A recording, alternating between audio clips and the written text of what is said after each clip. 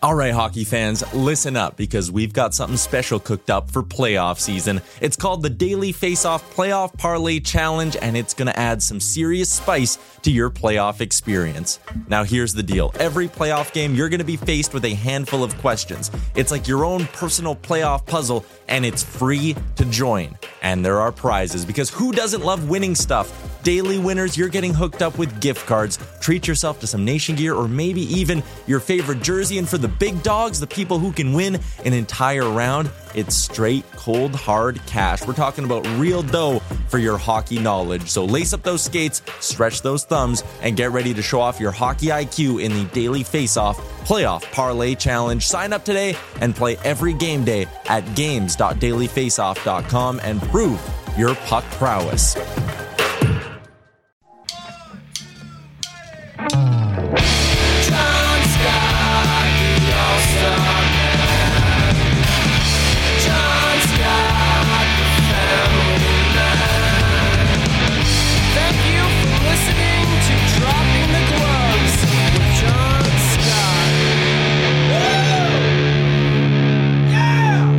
Hey everybody, welcome back to a new week, Tim, of Dropping the Gloves. Very exciting. How was your weekend, my man? It was good. It was good. Good long weekend, and it was a lot of fun. Weekend? It felt like it. It wasn't, though. It's just 2 days, Saturday, Sunday. Well, good. How's your leg doing? You walking around? No cast? Bouncing around the bar? Not quite, but yeah, I'm able to put weight on it, so I'm doing a little bit of walking without the crutches, which is good. Not all day, but it's progress. Baby steps. When's the dancing start? I don't know. Next year? My cousin's getting married in a few weeks. I'm not even going to go. You're not going to the wedding? No. Period. Why? Well, I don't want to travel yet either. And then even if I go, I wouldn't be able to do it. Normally I would do one like tearing up the dance floor. Or something else. Okay, well, that's too bad. You're obviously not a close cousin with this cousin. Pretty close. She's my age. So. Kissing cousins? Just kidding. Don't even. Just teasing. Well, that's too bad. Is she upset? How'd you break the news she understood to her? And actually, the cousins aren't invited to the wedding, but she invited me because we found a loophole because I'm friends with her fiance. So, I'm going as his friend, not as a family member. But you're not going. No, I can't. Well, you can. Well, and I had to commit 3 weeks ago, and I was just I just don't know where I'm going to be on August 1st. You know what I mean? Yeah. If I could come out now, I could probably go. Where's the wedding? In Newport, Rhode Island. Oh, it's beautiful there this time of year. I love Newport. It's beautiful. It's my favorite place on earth. Obviously not. You turned down a chance to go there probably in the best weather. August 1st is the best. Oh, you're making a mistake. I would go. You want to go? I wasn't invited. I'm not a cousin. That's so true. maybe next time. But anyways, my weekend, not so exciting.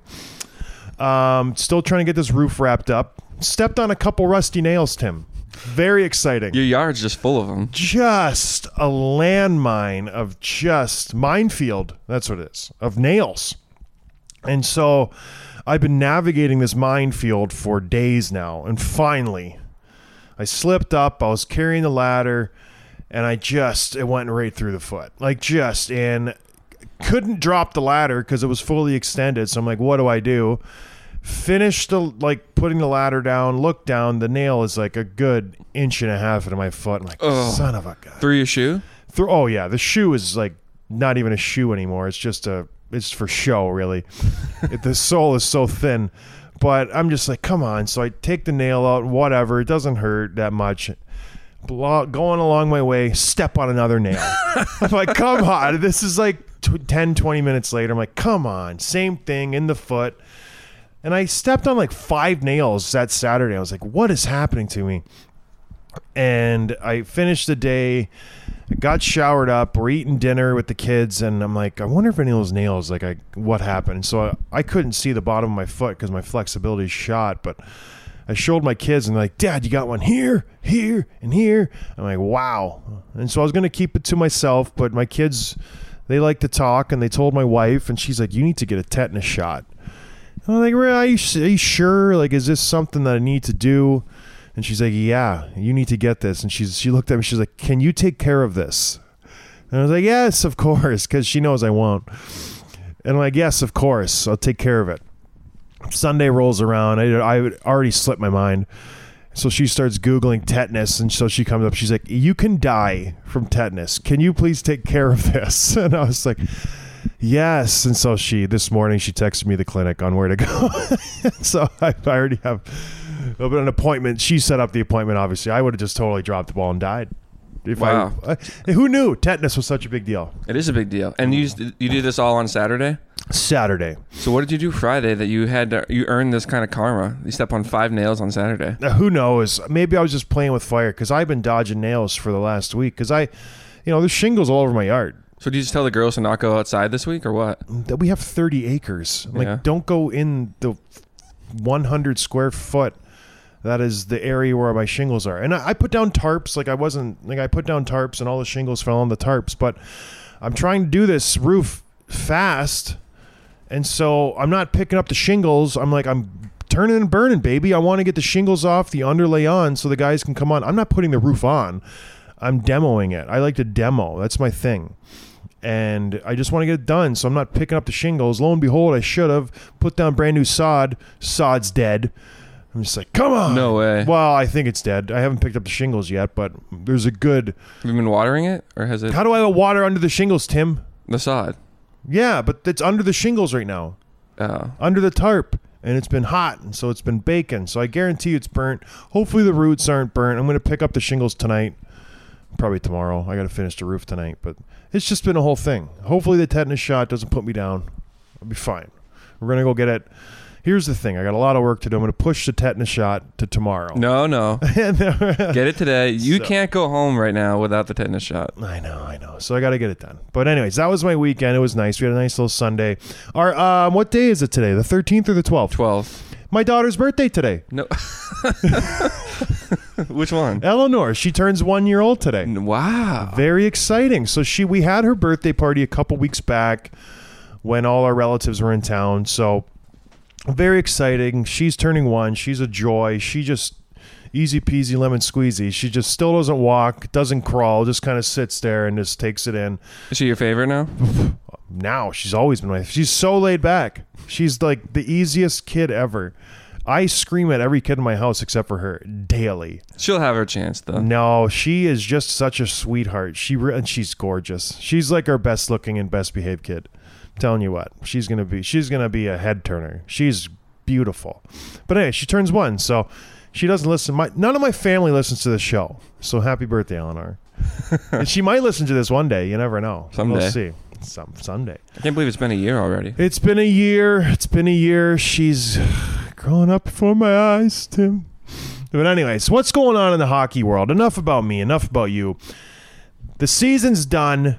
Because of the COVID, we got a truncated off season again. Mm-hmm. And why don't you list off what's happening in the next, honestly, 3 weeks? Because a lot of stuff happens before August 1st. And it's not small stuff. This is franchise-altering decisions that have to be made in a small window, especially if you just won the Stanley Cup again, or you just were contending for the Stanley Cup and all your thoughts and efforts were going towards that. And all of a sudden you're like, oh, it's July 17th.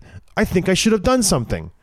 What's going on, Tim? Right. So shorter off season. So all the dates are thrown back a few weeks. So the Saturday, July 17th, this Saturday, 4 p.m., the deadline is for teams to give out their list of players that are being protected from the expansion draft for Seattle, which is a huge, huge thing. And it's more complicated than people realize, too, because it's not just protecting your best 9 players. It's the right players and the right contracts and those kind of things, and knowing okay, I can expose this guy and no one's going to take him anyway, right? Well, we're going to dig into this in another show. I really want to dig into this, but it is strategic, and we saw with Vegas where you can swing deals with the Vegas GM, be like, hey, yo, take this guy, I'll give you a first rounder, and we'll be good. So I think you'll see teams doing that, specifically Tampa Bay, because they are running into a salary cap crunch right now where they are going to be if they can pull this off, it's going to be amazing. But if they need to get rid of Tyler Johnson or Alex Killorn, they need to get rid of those contracts. So if they can somehow sweeten Seattle into taking Tyler Johnson, who is from the area, he's from Spokane. Okay. So it would be great for him, and it would be maybe great for the team to get, a 2-time Stanley Cup champion, a local guy come in. It'd be good PR stuff. But if they can sweeten that to get Tyler Johnson to go to Seattle, give him a second rounder, maybe they can. I don't think they have a first rounder. Maybe they can swing that. But yeah, that's what you'll see happening here, especially with the salary cap being flat. Teams are going to be wheeling and dealing because the salary cap is flat, but you're also adding $81 million into the system with Seattle. So you are getting that leverage from new teams. It's like, okay, if I'm Toronto, if I'm these teams who are up against the cap, I'm like, okay, Seattle, you can take this guy. I'll give you this player. Let's make a deal so we can gain some salary cap leverage. All right, anyway, sorry, go ahead. All right, so that's Saturday the 17th. Wednesday, July 21st, the expansion draft begins. What stands out to me about that is it's a very short window between when the list comes out and when those guys have to make their decisions. It's 4 days. It's not a long time. I feel like they've already had conversations. I'm sure. I would imagine that. Who's the GM for Seattle? Do you know? Is it Ronnie Francis is the president? Who's the GM? I don't even know. I'm not sure. But anyways, the GM for Seattle, I'm sure he has had conversations with every GM in the league and said, listen, what are you thinking? Who are you going to protect? Are you willing to make a deal? Because it's a huge, honestly, a huge day for Seattle. If they can figure out what Vegas did, catch lightning in a bottle again, you're looking at a Stanley Cup contender and right out of the gate, like Vegas was. So you can really make this work, or you can completely kibosh it, and you end up with a team that's junk for a decade because you don't do this the right way. Okay, so Wednesday the 21st, the expansion draft. Thursday the 22nd is the moratorium on trade and waiver freeze and signing is lifted. And then Friday the 23rd, the first round of the NHL entry draft starts. It's just a lot of stuff. Big week for us next week. The draft is going to be interesting because there hasn't been much scouting done. I think you'll see a lot more trades this year with the draft picks than in years past because there's just a lot of unknown commodities. Some leagues, like we said, didn't even play. There wasn't a lot of scouting going on in Europe. There wasn't a lot of scouting going on in North America. So there's just a lot of question marks on these players. And if I'm a GM, it's like, would I rather have my first pick in this year's draft, or would I get a known player who's a good player? You know what I mean? It's just like a Vladimir Tarasenko. Would I trade my first rounder for Tarasenko? Well, probably not Tarasenko, but maybe another guy like a Jack Eichel or a Seth Jones or a player like that who I know is a superstar already. And I don't know the player I'm getting because I haven't seen much of him. Yep, so then Monday the 26th, final day to submit qualifying offers for RFAs, and then Wednesday the 28th, free agency starts. The RFA one might be tricky because everyone is going to know money's going to be tight. So it would be great. You don't see many qualifying offers or offer sheets being submitted. It would be great if someone just offer sheeted a really high-end RFA. And I don't have a list in front of me, but remember how Dustin Penner got offer sheeted and those guys? It would be great to just put a team to task and be like, you know what? We want your player. Suck it. You better match it or we're taking them. I don't know. I think if there's a year to do it, it's this year and next year because the cap's flat. Teams are struggling to find money. They're penny pinching. It would be... If I'm a very, very, very ruthless GM, that's what I'm doing. And I have a lot of money to spend. I'm doing that, without a doubt. Have you ever been an RFA? No. Always a UFA. I was too old coming into the league to be an RFA. So I came in, I was 25, and I signed a 2-year deal with the Wild, and that just took me right to UFA. I don't know how it worked, but I was always an unrestricted free agent. So, I don't know. And I always signed him. You always did? Always on July 1st, except for my last year. Yeah, Arizona? Yeah, I was wanted. I was a wanted man. My agent was just getting calls left and right by GMs. It was insane. It was a hot commodity. Hot commodity. All right, so that takes us into free agency, July 28th. What else? You mentioned Eichel. It's gone quiet the last week or 10 days. It was picking up a lot. People said he's probably going to be traded before the draft. This is during the conference finals maybe. But yeah, not much movement around him other than Elliot Friedman reported that Vegas is actually sniffing around him, which is interesting because they're already against the cap too, and they'd have to move some pieces around to make it work. I've also seen the Bruins rumors have picked up this week. It's not happening. I think it's more the hometown boy thing. He's not going to any of those teams, Tim. He's going to the Ducks or the Rangers. That's it. And he will get traded. That's I think if any of these big names, obviously Seth Jones, I think, is gone. He has kind of made his bed. He's told them he's not going to resign. Columbus is not going to let him walk like they've done with Panarin, like they've done with Bobrovsky. They want to get something in return for Seth Jones. So I think he'll be traded. I think Jack Eichel is going to be traded. And it's going to be sad for Buffalo. I think the Anaheim Ducks are going to get him, or the New York Rangers are going to get him. They both have the cap. They both have the prospects. They can make this deal work. If I'm Buffalo, I'm just saying, you guys are it. Give me your best offer. I'm taking the best offer, and away we go. Ideally, he goes to Anaheim if I'm a Buffalo fan, so you don't have to face him all the time and see him in the same state and just see him in Times Square with all these famous people surrounding him. It would sting. It would sting a little bit. But send him out to California. Let him play out there. It'd be a great spot for him. Or L.A. A lot of people are saying that, speculating that it's not going to be L.A. They traded for Arvidsson in order to get another winger for Eichel to play with. It's going to be Anaheim or New York. Okay. Insiders, trust me. I know these things. I got people on the inside in Buffalo. So the other big news this week, maybe the biggest news, is Vladimir Tarasenko has reportedly requested a trade. This is reported by Jeremy Rutherford of The Atlantic. He said he's so upset with the team's handling of his shoulder surgeries in 2018 and 19. His first 2 or three such surgeries, which were both performed by Blues physicians, and feels there's no trust left between him and the organization. Which is interesting because it's not too dissimilar from what Eichel's been saying too with his own surgery. These players aren't even in control of their own bodies, it seems like, when it comes to, injury and all that. So, first of all, thoughts? Well, that's the tricky thing. We fought for that during our lockout in 2013. Yep. And one of the things we got was we were allowed to get a second opinion, because before that, if you got hurt, you would go to the team doctors and you would just have to do whatever they said. And there was no, second opinion. There was no second guessing anything. And it was just frustrating because you rely on these doctors, but at the end of the day, their best interest is you being on the ice. Their best interest isn't necessarily your health. And so it's a conflicting kind of stance that the team doctor's in and the player is in, where you don't trust your team doctor fully, but you like them. So it's like, okay, I'm going to go get my shoulder scan. It's like, oh, you can play. It hurts pretty bad.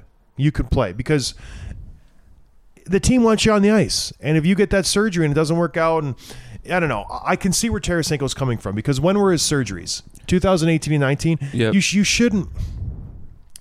I don't know. They obviously mishandled the situation. Jack Eichel's unhappy with the doctors in Buffalo. I know the doctors in Buffalo. They're good guys. But at the end of the day, these are your superstars. These are the guys that you want to make happy. And if you're not making them happy, something's wrong. And if I'm Tarasenko, I'm upset. You should not have to have repeat surgeries on shoulders. It's going to end your career. And now here he is.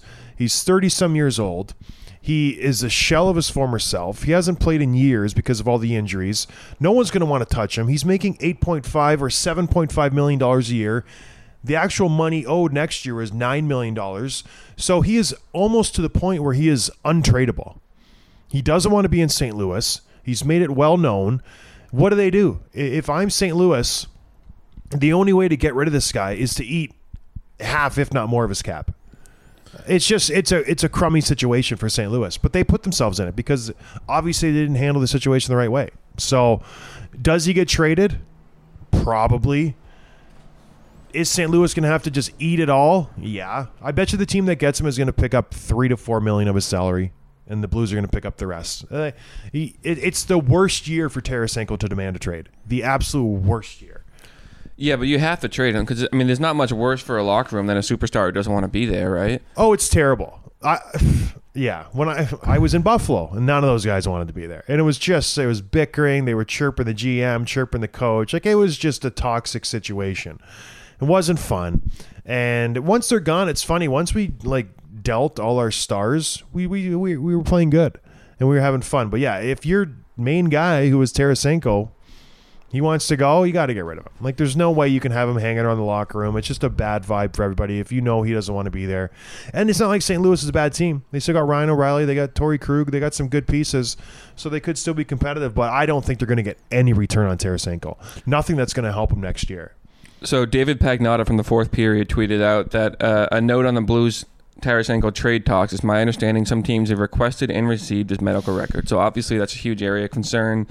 Good that there's some kind of transparency there. It looks like the Blues are at least trying to make this happen. But like you said, they're probably going to have to eat a lot of that contract. If I'm the Edmonton Oilers, I'm calling up the St. Louis Blues right now. If they can eat a substantial amount of his cap, I'm going to Edmonton.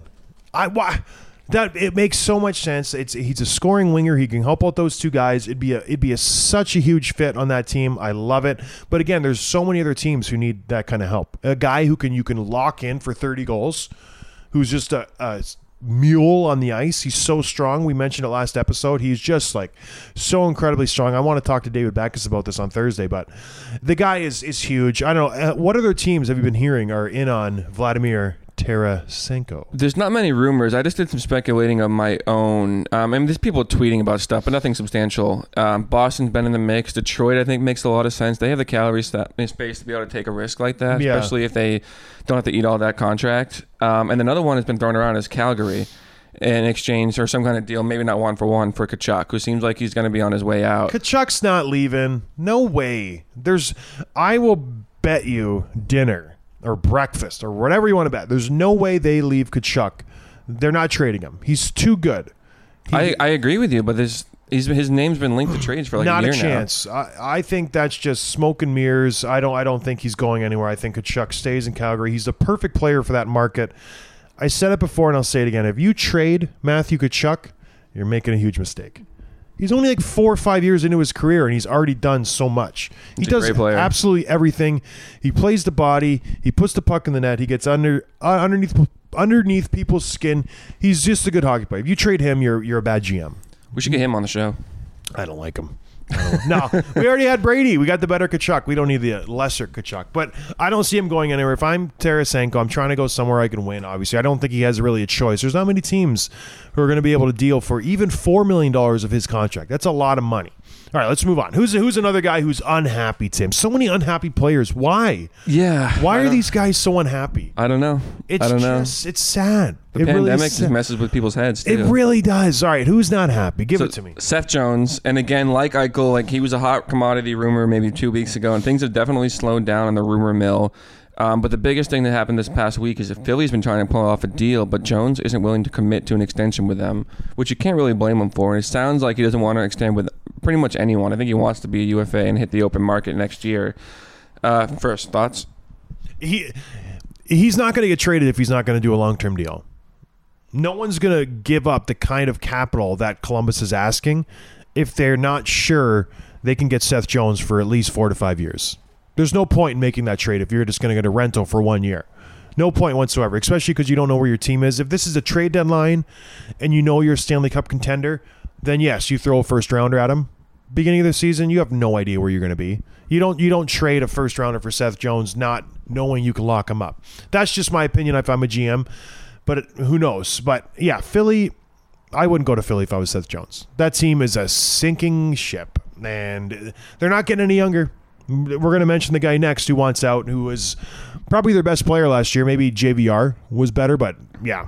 Seth Jones, I have no idea where he's going to end up. He's going to have to commit to a team in order to get traded this year. That's my sense.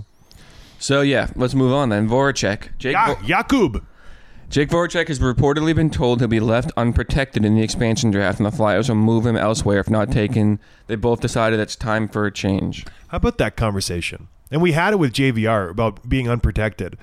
It's got to be such a difficult. Hey, Jakub, is it Jake or Jakub? I don't know. I like Jakub. Jakub. We're not going to protect you. He's like, wait a minute, I was the leading scorer the last 3 years. Yeah, we're going in a different direction. We're garbage. I'm your best player. Jakub. Just here's Seattle. Here's a Seattle real estate pamphlet. You might want to, just poke around a little bit. See what you can find. It's really, it's his salary. That's what it is. He makes a ton of money. And you're going to see this happen more and more often the next year and a half, or year, 2, 3 years, because of the cap. Teams can't afford to keep these guys. They have RFAs coming through. They have to re-sign. Things change. GMs, when they sign these deals, they sign them with the expectation of the salary cap growing 5% every year, because that's the way. There's a 5% growth factor at the end of every year. The players vote on it, and they always vote yes. Put more money into the system. It's a good thing. That's gone. The salary cap is flat, and so the GM is expecting to have, well, in 3 years we'll have an extra $10 million. We can use that. That's not there anymore. So what do? We're going to take Jakub Voracek. He makes $8.5 million 3 more years, which is a lot of money for him. And they said, we got to get rid of him. Again, much like Tarasenko, Philadelphia will most likely, if they trade them, which I don't think they will, they will have to eat some of that cap. I don't think Seattle is going to take that money on. You're handcuffing your franchise if you take him on for 3 years at 8.5 right away. Yeah, but he's been more productive than I've realized. He's a good player. Over the last 3 seasons, at an 82-game pace, he's averaging about 65. He's more heavily on the assists than the goals. I get that. He's only 31. Doesn't he seem like he's been around forever? He's 3 years younger than Brad Marchand. I would have guessed he was 35. Yeah. He must have started playing when he was 18 right away. Seriously, with Columbus, right? That's what he came up with? Yeah, he did. But 8.5, that's not 8.25, excuse me, that's not a small number. No. I think he will stay put in Philly, and it'll be a very stressed relationship between those two guys. Do you think is this say Francis the GM, whoever the GM in Seattle is? Do you think they're looking at these situations and being like, we're not taking him, but maybe during the season or the trade deadline we can trade for him and force him to eat some of his cap rather than just taking all of it now? Well, this is what makes a good GM, because the GM of Seattle is probably talking to the GM of Philly. I had him in Minnesota. What's his name? It's escaping me. He was my GM in Minnesota. I can't remember his name. But they're probably having conversations like, listen, you need to take Jakob. Get him off of our books. What do we need to do for you to take him? And the Seattle guys, I bet you saying, you got to eat $4 million. You got to give us a first rounder. He's shooting for the stars. And we'll see what happens. But there will be so many little intricate deals like this between Seattle and GMs, much like it was in Vegas. But I think people will be more attuned to it this time, because I think a lot of GMs didn't know what was happening, and they just kind of just said, oh, well, Vegas is going to take one of our players, whatever. Now there's going to be conversations with every single team. Every team's going to try to get a deal. Every team's going to try to improve their team with the Seattle situation. So Seattle's going to end up next year, not this draft, next draft in 2022, with like 7 first rounders. And what did Vegas have when they first came out? Like 4? Yeah, something like that. Yeah. Yeah. So it would not surprise me if Seattle has, like, honestly 7 to 10 first round draft picks, because they're just going to load up. Teams are going to offer a first round draft pick, my worst contract, and away we go. And I'm going to have cap to spend, and I'm going to get rid of that contract, and it's going to be great. And so I'm telling you right now, it's going to happen. And it's going to be epic when that draft rolls around. It's going to be like the first pick, Seattle, the 4th pick, Seattle, the 8th pick, Seattle. And if they better like go all in their scouting, because they're going to have a chance to draft a ton of players at first draft. Let's move on. So we had a couple other names that have been thrown around, just quick hits here. Oliver Ekman-Larsson. Obviously, he was linked to a couple teams last year, the Bruins, the Canucks. He's been on the way out, it seems like. He's one of those players that we talked about before that, I don't know, maybe his stats were a little inflated. He's not a 55-point guy like he was a couple of years ago. He's a good maybe 35 to 40-point defenseman who can, log the heavy minutes. He's the captain of his team. I think he makes a lot of sense for the Bruins, who need that top 4, top 2 left-handed defenseman to play with McAvoy. I would love to see him go to Boston. What do you think about OEL? Ron Francis is the GM. Nice. Okay, and we put that baby to bed. But anyways, OEL, he is another tricky person where he makes a ton of money, Tim. Like he makes a lot of money. And what team is going to want to take on a guy? And here, this is coming from a place of love, because I love OEL. I consider him a friend. I play with him in Arizona. He's a fantastic, fantastic player.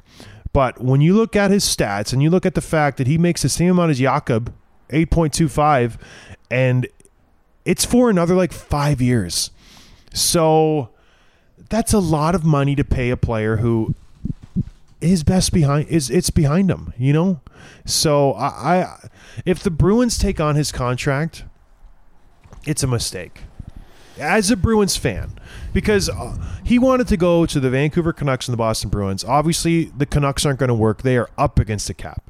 The Bruins, they are up against it as well. They could maybe move some things. No, they have a lot of space. Do they? They have like $30 million in space, but they only have like 16 players under contract. That's what I mean. You have to sign pieces. Would you, as a Bruins fan, as a Bruin insider, you and Pete Blackburn, Bruins gurus, would you make this move to sign OEL for his whole contract? Because that's what it's going to take, I think. If you're the Bruins, you give the Arizona Coyotes a 7th rounder, and you get OEL and all of his contract. Do you make that move? Probably not. No. Now looking at like 8.25 for the next 6 seasons. No. It's a lot of baggage. It's the kind of thing that, you know, in a year or two, fans will be clamoring to get rid of him, and you won't be able to.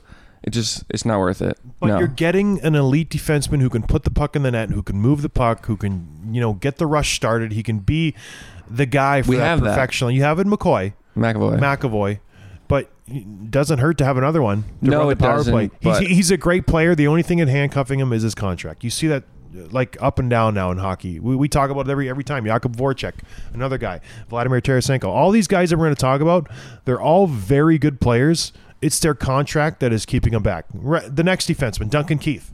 So the strange circumstance happened where they agreed and Chicago's going to do the right thing and move on from Duncan Keith. They're going to be really great and just grant him, you know, the opportunity to go somewhere else, which is BS. It's completely BS. They don't want his contract. He doesn't make his contract is, you could stomach it if you're a team. He makes $5.5. He's got 2 more years on his deal. That is a contract. If I'm a team that's contending, I can stomach that contract. So I see him being a good fit in Edmonton. I know the Oilers have been sniffing around Duncan Keith trying to make it work. The only thing is kind of holding this trade up from it being a done deal, as far as I've heard, Chicago doesn't want to eat any of Duncan Keith's cap. So that's going to be a sticking point where teams, like we've talked about, we beat it to death already. If you're not going to eat any cap, you're not going to get any capital back for Duncan Keith, because no team is going to take him with his $5.5 million salary you're not going to get anything in return. So it's going to be an OEL thing where it's like, okay, you take Duncan and all his money, we're going to give you nothing. Absolutely nothing. In fact, you give us another prospect, because this is an albatross. Not an albatross. It's a big contract that obviously you don't want. We're taking it off your hands for 2 years. You're going to give us him and maybe a borderline prospect. That's what I see this going. If it does work with Edmonton, which I think it should, because he would be great in Edmonton. That's exactly what I've heard, is that Edmonton's basically giving them like take it or leave it terms. Like, hey, this is what we'll do. If not, we're moving on. That's it. I would love to see him in Edmonton. Me too. I think he would fit there. I like Edmonton's defense. He would fit right in with Darnell Nurse. What do you do with Tyson Barrie? Do you re-sign him? Maybe he's a replacement for Tyson Barrie. Who knows? What? Speaking of, we never talked about this on the show. He's the first ever NHL defenseman to lead defenseman in points and get 0 Norris votes. Is that right? That never happened before. This is from like a month ago, but we never talked about it. No kidding. Yes. I wonder why he didn't get any votes. Not one. Did Darnell Nurse get votes? Oh, I don't know. He must have. Yeah. The Edmonton bias is strong. Well, you know what it is? It's the optics. No one thinks Tyson Barrie is good anymore.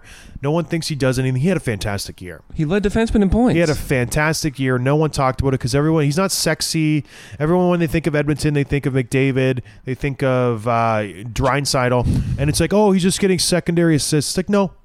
You know, there's a reason McDavid had such a breakout year, and it was because Tyson Barrie helped him. Not the lone reason, but you need that defenseman to get up in the rush, start to rush, give him the puck where he needs it.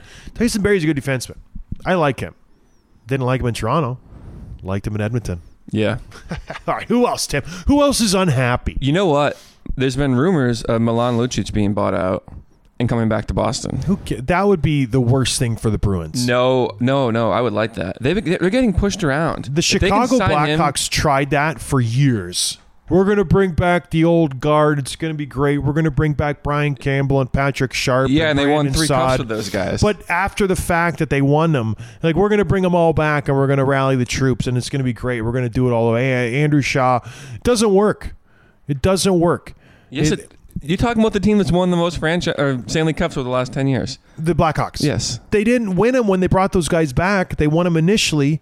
And then after the fact, after like a 4 or 5 year break, they brought them all back thinking they were going to catch fire again and win another cup with all these guys. It's like, it doesn't work. It doesn't work. Once you break up with somebody, you have to break up. You always think about the best times. And that's a fact. Here we go. If you have a girlfriend or a boyfriend and you break up with them, you always think about how great it was. You're like, gosh, you know, she was so great. Like, she was just this, that was great.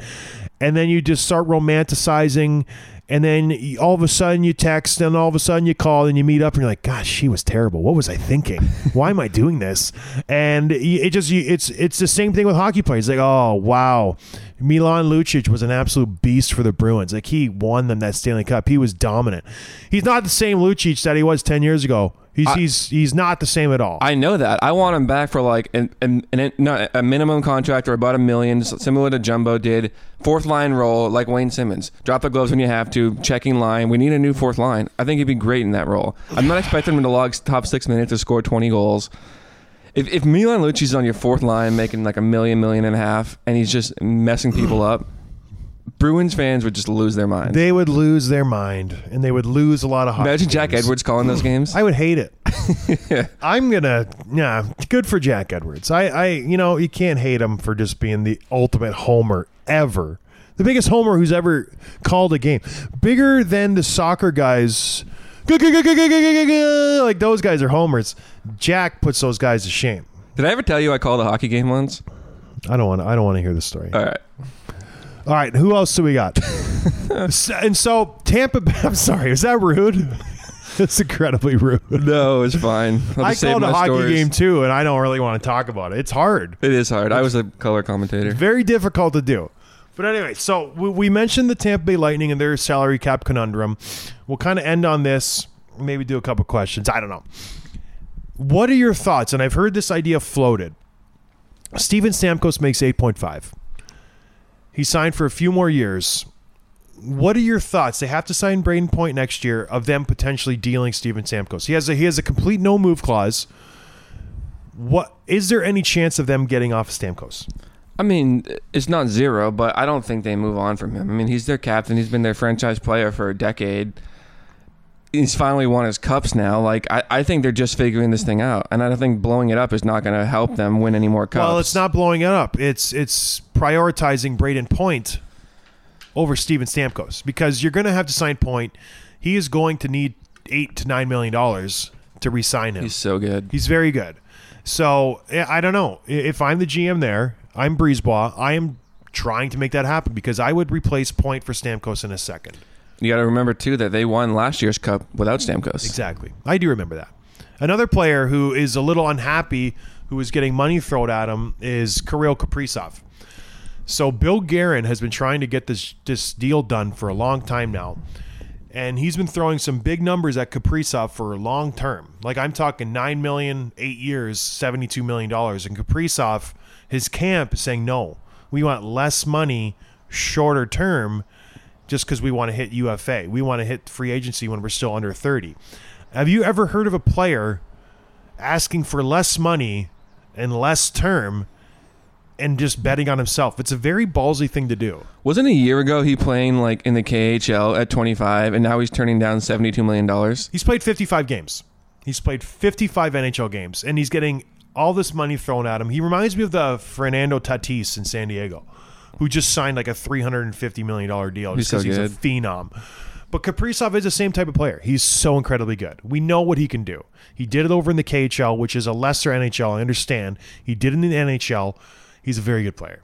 And if I'm Billy Guerin, I'm trying to get this deal done. I want it to be a Nathan McKinnon type deal where it's a long term, and in 5 or 6 years, this is a good deal for a team. But Kaprizov isn't having it. He wants a 4-year deal. He wants a 5-year deal. And they're at a crossroads. So I don't know what's going to happen. I feel like you're going to have to bow to the player in this point, where you just can't beating your head against the wall and hopefully that he'll, maybe do the 8 years, unless you throw something silly like $10 million at him. But I don't think Minnesota's going to do that. They've made that mistake with Parise and Suter. So I don't know. It's just something to watch, Tim, because he is the face of that franchise now. It's nobody else. It's not Spurgeon. It's not anybody else. It's Kirill Kaprizov. He has changed the dynamic of that team. They went from a slow plodding defensive team into a high flying offensive team. Him and Zuccarello changed Marcus Foligno's game. They're an exciting team with him in the lineup. If I'm Billy Guerin, I need to get this done. I need to get it done fast, and I need to get as long of term as I can out of Kirill Kaprizov. What are you looking up, Tim? Frantically. But even if they don't. They say so they just meet Kaprizov where he is and sign that smaller deal if that's what it takes to get it done. Well, yeah, if he wants 5 years, you give him 5 years, and you do your best to woo him in the 5 years. And be like, listen, sign here again. You treat him right. You do whatever you can to show that you're a team that's going to win. You surround him with good players, and you say, we've done what we can. And if that doesn't work, you trade him. Like that's the only thing that makes sense. You're not going to change his mind. He's obviously got a good agent or a good head on his shoulders because it's a good plan from Kaprizov. It's a smart plan because you want to hit the money spot when you're in your prime. No one wants to sign a 35-year-old or a 33-year-old or even a 31-year-old. But if he's 29 and he's still in his prime and he's just like lighting it up, the kid's going to make a ton of money. The salary cap will be raised. There'll be a ton of money in the system. The teams will be clamoring to get him.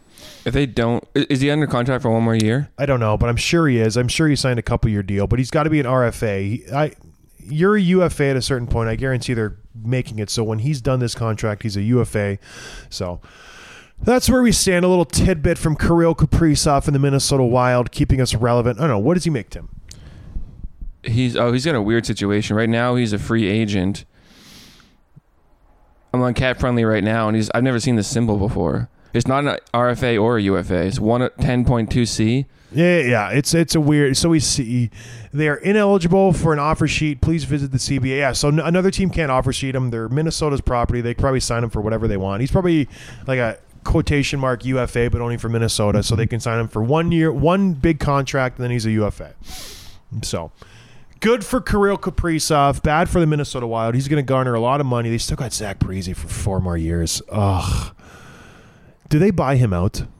The buyout window ends in a couple this week. Did they buy out Zach Parise? I would. Right. I don't know the math though. What's the hit going to be? Well, they eat. I don't know what the percentage is. Quite a bit of his salary, but man, he makes 7.5 for another 4 years, and he was a healthy scratch for you. Woof. Like just absolutely woof. But anyways, moving on. What else we got, Tim?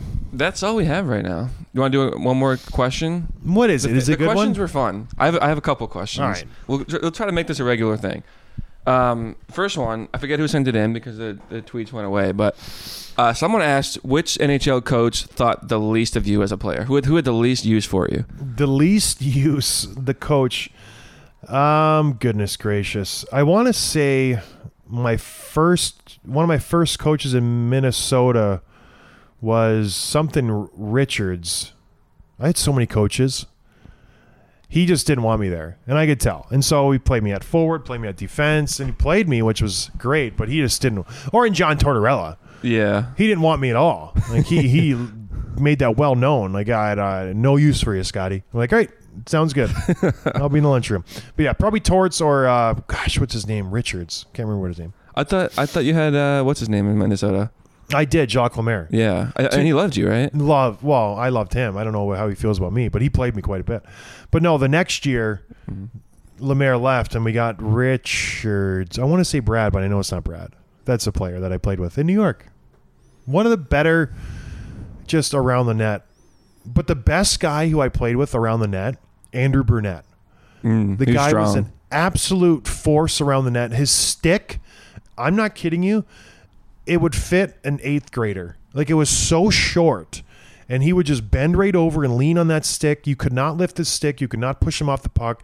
And all he would do in practice, he would tip pucks, and he would put like 50 pucks around the crease, and he would just roof them. And just sit there and roof them. And every time the D-men, you know when the D-men work on their shots, Kitty would sit in front of the net. That's what we called him, Kitty. And he would just try to tip him, or he would get the rebound and go upstairs. And it would every single day. If you want to work on your game, just do that. Sit in front of the net, get the rebounds. Don't be afraid of a shot coming in. Like, we would belt them every 20 the shot. He would get one in the side, get one in the stomach, and he wouldn't complain about it. He would just eat it and be like, I'm getting better. And this is when he was like 35 years old with the Chicago Blackhawks.